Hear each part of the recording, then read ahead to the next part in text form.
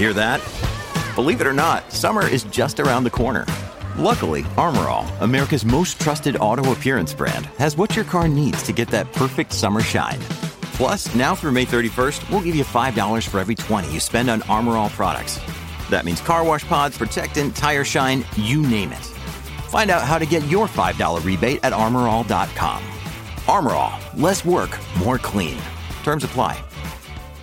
This week, we're resharing one of your favorite episodes from the Single Tracks podcast archive, which now includes over 200 episodes. We'll be back in 2019 with a fresh slate of podcast interviews and mountain bike topics for the new year. So, happy trails until then. Hey everybody, welcome to the Single Tracks podcast. My name is Jeff, and today Aaron and Greg and I are going to be talking about mountain bike drivetrains. In this discussion, we're going to start off talking about the pros and cons of 1x versus 2x and 3x drivetrains, because that's still a hot topic among a lot of our readers. We're also going to talk about some of the differences between the different group levels, so SLX versus XT and XTR, and on the SRAM side, how the X rating system works for them as well. And then we're also going to talk about some alternative drivetrains that are out there. So some of the geared drivetrains that you might have heard about. We'll talk about oval chain rings and also Di2. So let's jump right into it and start talking about drivetrain configurations. Greg and Aaron, how do you guys have your drivetrains set up? I'm a 1x for life. I've got it tatted on my chest. That's how about that 1x life I am. No, I prefer 1x on my personal bikes, at least on my mountain bikes. I know that SRAM has done some 1x drivetrains for like gravel and road, but with the hills we have around here on my gravel and road bike, I'd still prefer the 2x. But I've been running a 1x setup for probably 7 years or more now, back in the days of 1x9 when the biggest cassette you could get was like a 32 or maybe a 34. So it's been a minute. So I'm personally still running 2x10 on most of my bikes. I've got a number of bikes with different things, but for me, the big kicker is gear range. I need a low enough granny gear to allow my wussy legs to pedal up the mountain. And a 1x11 with a 42 tooth big cog isn't a low enough granny gear for me. So right now I'm still running 2x10 on most of my stuff, but with a 46 tooth cog on Shimano's 1x11, that's getting pretty close. And then, we're going to talk more about Eagle later, but with the 12 speed with a 50 tooth bailout gear, that's plenty of range. So for me, it's all about getting the range I need to get my butt up the mountain. Yeah, I'm also 1x on all of my bikes, like Aaron. And like Aaron too, yeah, I've been doing it for a long time. I always find it funny that people think that 1x, people who haven't tried it anyway, think that it's like a marketing thing or it's, hype or a gimmick or whatever. But it's not. I mean, this is something that Aaron and I, at least too, have been doing since before there was such a thing as 1x11 or 1x12 now. So it is possible, and there are definite advantages to doing it. There's also disadvantages. So don't feel like, you have to choose 1x or 2x and, one's a right choice and one's a wrong choice. Did you have like a particular moment where you're like, all right, I'm going 1x, or because I know I did? No, I mean, I know a lot of people who single speeded, ride single speed. And so that always interested me. And I thought, well, shoot, if they can ride most trails with one gear. Yeah. Then I should be okay with 9 gears. So, right. And then, I demoed a bike that was set up that way. The bike that I ended up buying, the Redline D660, they actually shipped it that way 7-8 years ago. And so, that's when I realized I wanted to do it. How about you? Well, I do a lot of racing, and our soil here in the Southeast can be really gritty. So if you race in bad weather, if it's raining and muddy, the soil's really gritty and it just wreaks havoc on your drivetrain and can cause a lot of issues with chain suck. So it was after a particularly horrible Snake Creek Gap race up in Dalton, Georgia, several years ago now that, I had such horrible chain suck. I was running a triple at the time. This is way back in the day. Remember triples? I couldn't use my middle ring or my big ring because the chain just kept sucking up and getting caught in the chainstay. So I had to ride in the granny ring for like over half the race and just be super ginger on the pedals so I wouldn't get chain suck. And after that race, I was like, I'm done. Took the rings off. I bought one of those little top guides because there were no narrow wide chain rings, so you needed something to, help keep the chain from rattling off. So I got a little E13 XC guide, and yeah, never looked back. Right on. Yeah. So, Greg, do you have sort of a preferred manufacturer for your drivetrain, or are you running mixed stuff, or what's your deal? That's a great question. I'm running mostly Shimano stuff right now, partially because that's what came on my bikes, but also because it just plain works. So, I've got a Shimano mixed drivetrain on my main bike with XT, XTR, SLX, all across the board. Sort of replace things as they go along. But I used to not be a Shimano guy. I used to be like a SRAM all the way, but I've gotten sort of addicted to my my Shimano stuff and being able to drop more gears at one point in time than just pushing. And all that to say, I'm not one of these fanboys that's going to say like, oh, you need this brand, but I'm running mostly Shimano right now. So that's where I'm at. What about you, Aaron? I run a variety as well. Like Greg, I used to be kind of a SRAM only guy for a long time, but I mean, they both make great drivetrains. So, but my hardtail it's a 1x10 drivetrain, and it has a mix of like, I think it's an SLX rear derailleur and a Z shifter on it. And then my full suspension is a 1x11, and that has a SRAM drivetrain on it. So I got a little bit of both in there. So, Aaron, since you run primarily 1x drivetrains, gear ratio and gearing is really important. So what kind of gears are you running on your drivetrains? The hardtail, I'm just running a straight 1136 Shimano XT cassette. So that's just your standard 10-speed cassette. There are several aftermarket options where you can get a larger cog to place behind the cassette, but I'm not currently using that. Typically on that bike, I have a 32-tooth chainring. It's pretty kind of standard fare. It's a 29er. So with the easiest gear being a 32, 36, and it's a hardtail, so I can still get up most stuff here in Georgia. My full suspension is a little different story because it's a bigger, heavier bike. So I do a lot more swapping of the chain rings on that bike. I have up to a 42-tooth cog in the rear, but the front I'll change anywhere from a 30 to a 34, kind of depending on where I'm riding. If I'm going to go somewhere I'll be doing a ton of climbing, I'll take the time to swap out the 30-tooth chain ring on the front, so it's a little bit easier. And then if I was going to go race or something like that, I'll put a 34 on, so I have more top end. Yeah, for me personally, I've, I guess again, stuck with sort of the single speed mantra and have tried to just get stronger by riding my 1x drivetrain. And as a result, I've gone from a 32 tooth chainring to a 34, just to kind of push myself. And, so that's what I run on all of my bikes, again, to give it more of the top end, that is missing. And I'm still able to get up, everything that I need to, with a standard cassette. And I'll mention too that my 1x drivetrains, none of them are 11 speed. I've got a 9 speed and a 10 speed. So again, you don't have to buy into the latest and greatest marketing hype or anything. If that's what you're worried about, you can go 1x9, 1x10. You can go 1x8 if you want to. So there's a lot of options out there. Here's a question for you, Jeff. So are you running a narrow wide chainring though, even though you're 9 or 10 speed? Yes, I am. And that's allowed me to at least get rid of the chain retention device that I had on there. And yeah, I rarely drop chains, though it does still happen occasionally, but not enough to bother me. So yeah, there are narrow wide chain rings that you can use with those drivetrains as well. The one thing I would throw in there, which I don't think is in our notes, but if you are going, I don't know, I think any drivetrain you're going with, but you're talking about 8, 9, 10. The big thing I would say is if you can get a derailleur with a clutch on it, whatever the clutch specific name is from whatever manufacturer, I mean, that's going to do a world of good for your chain retention. So, while I think, yeah, you can go down maybe to 9 speed and older stuff, if you can get a clutch wherever you're at, that's a good choice. Yeah, I think clutches are limited to just 10 speed. 10 speed and up, yeah. From the major manufacturers. So, yeah, one of mine's got clutch and one doesn't.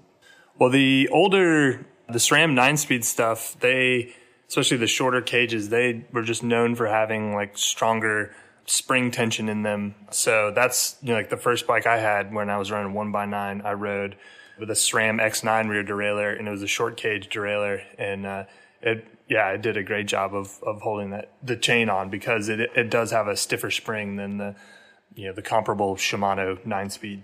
That's a good point. I have that same derailleur, so maybe that's why I don't have problems. Yep. Awesome. Okay, so we've kind of talked about 1x drivetrains here for a couple minutes, but let's get down and get explicit about the pros and cons to a 1x drivetrain, because that's something that not everybody's running yet, and for those who aren't, they might be considering it. So, Aaron, what are some of the pros to a 1x drivetrain? One of the main ones is lighter weight. So you're taking a lot of stuff off your bike. So you're going from, let's say you're going from a 2x to a 1x, you're removing a chain ring, you're removing your front derailleur, you're removing your front shifter, the cable, the housing, you're going to shorten your chain a little bit.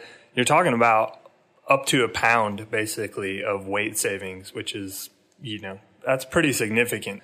And it's one of the cheapest ways to save that much weight on your bike. I mean, if you try to drop a pound off your wheels, then you're going to be spending probably a couple $1,000s on a new wheel set. So, yeah, it's lighter weight. It's more reliable just because there's less shit to break. You have less pieces on there, so it's less stuff to go wrong out on the trail. It pretty much eliminates drop chains, especially if you're running some sort of additional guide. There's tons of little top guides out there on the market now that just sit over the top of your chain ring just for that added little bit of security. I mean, it does add a little bit of weight, but you're talking, 50 to 80 grams maybe. So, yeah, so you can still drop a chain, but it's way, way, way less common on a 1x than a 2x drivetrain. And I think one thing that kind of gets overlooked is it's kind of assumed that 1x is only good for strong and seasoned riders, but I think it's simple and it's really easy to understand for new riders too. You don't have, shifting is a skill like anything else on the bike. It's something you have to learn. And when you add in a front derailleur and multiple chain rings, you're just adding more confusion to the mix. So it's really easy for new riders to understand, okay, this one button makes it easier, this one button makes it harder. Boom. That's all you need to know. And like you mentioned, Jeff, to a certain degree, it'll make you a stronger rider. So, having a limited gear range means, maybe you're going to be pushing it on the climbs a little bit harder than you would if you had a 2x drivetrain, and that's going to improve your overall fitness. Excellent. Greg, what are some of the disadvantages of a 1x drivetrain? Well, it's pretty hard to argue with that logic right there, but there are a couple of disadvantages. One is if you aren't a super strong rider already, it can be tough to push that gearing range around if it's a steeper gearing range than you're used to running. Or if you're like me and you're just happy with your mediocrity, maybe you don't want to push that really tall low-end gear around. But for some other riders, they do have the opposite issue. They might have enough strength to push a really difficult granny gear around, but they might not have enough top-end gear range for going really fast and keeping on the pedals at high speeds. Sometimes I have a hard time believing that, but I hear that from riders. So a lot of these gearing issues, where we're talking about range mostly applies to, say 1x10, 1x11 with a 42 tooth cog.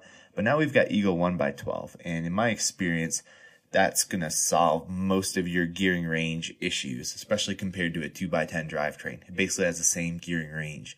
And you can set up your front chain ring to either give you a better bailout granny gear, which is what I need to pedal my butt up these mountains around here. Or if you're fast and strong, you can run a bigger chain ring up front and get the top end gear that you want. So honestly, I say this downside of gearing range, it doesn't apply to all 1x drivetrains, just not the super nice new expensive ones. I mean, Eagle's still expensive though. Even in the X01, it's not cheap, but it's going to come down. It's just a matter of time until it comes down. The only other big drawback is that backwards compatibility can be an issue depending on what bike you're running, but as we go forward, it's going to be less and less of an issue. All I have to say, there's not a whole lot of downside. Price used to be one, but they've solved that, in the past couple of years, especially with NX coming out. It's freaking dirt cheap now. Yeah, I would add maybe a couple more cons to your list. I've ridden a couple 2x drivetrain bikes recently, and they shift great. I mean, if you haven't ridden a front derailleur in a while, like, they've massively improved. It's a lot faster. It's a lot more accurate. Especially if you're comparing it to a 3x drivetrain, it's just a lot easier to shift.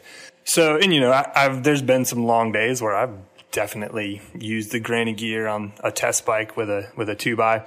But one of the biggest cons to a 2x system is there's no good place for your dropper remote, and I haven't seen a good solution for that yet. If you have a shifter on the left side, then your dropper remote has to come up above your bars, which is just a horrible ergonomic position. So I haven't really seen a good solution for that yet. And I mean, for me, that's a pretty big deal, because you don't want to be, if you're riding some strange trail that you've never been on before at speed, you don't want to be fumbling around guessing where your dropper remote is, at least for me. I mean, once you get used to riding a dropper post, it's kind of hard to go back. So that was a big one for me. And then another one that another con that I hear, and again, it's kind of like, people saying they don't have enough top end range. So I don't know if it really affects that many people, is cadence, that people don't like the jumps in cadence, because if you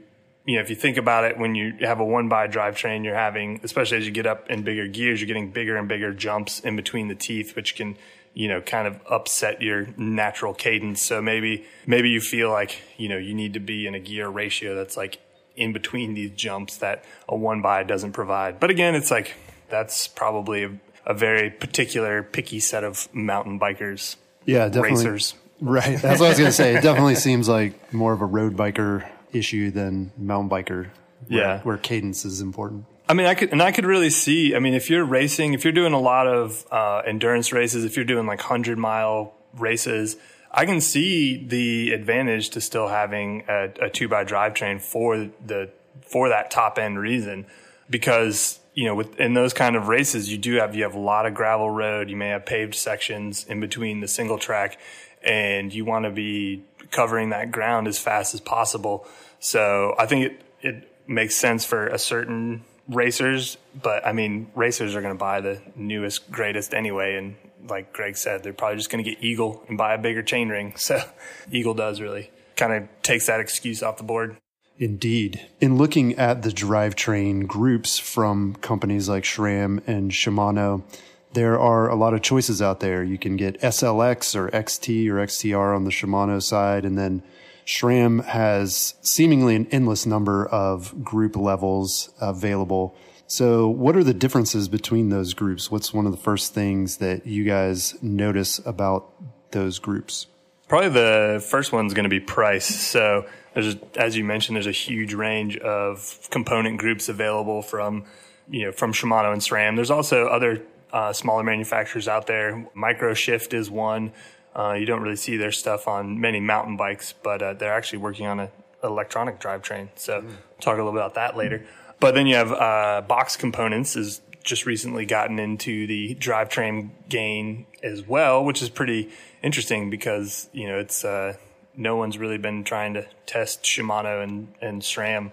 And our own Chris Daniels actually reviewed it, so you can go look up the Box Components drivetrain review on the site if you want to see what he thought about it. Basically, though, you got a huge range of prices. If we're looking at SRAM's groups, if we're looking at 11-speed stuff, their NX group, which is they just launched last year, is $310 for a complete group, and that includes cranks. So that's cranks, the derailleur, a chain, not brakes or anything. But that's I think most of us would consider that very affordable. But then it goes all the way up to over $1,400 for the new Eagle 12-speed group. So it's a very broad range. And Shimano has approximately the same range. You know, they do have a Dior, just a straight Dior mountain group, and that starts around $300 for a group.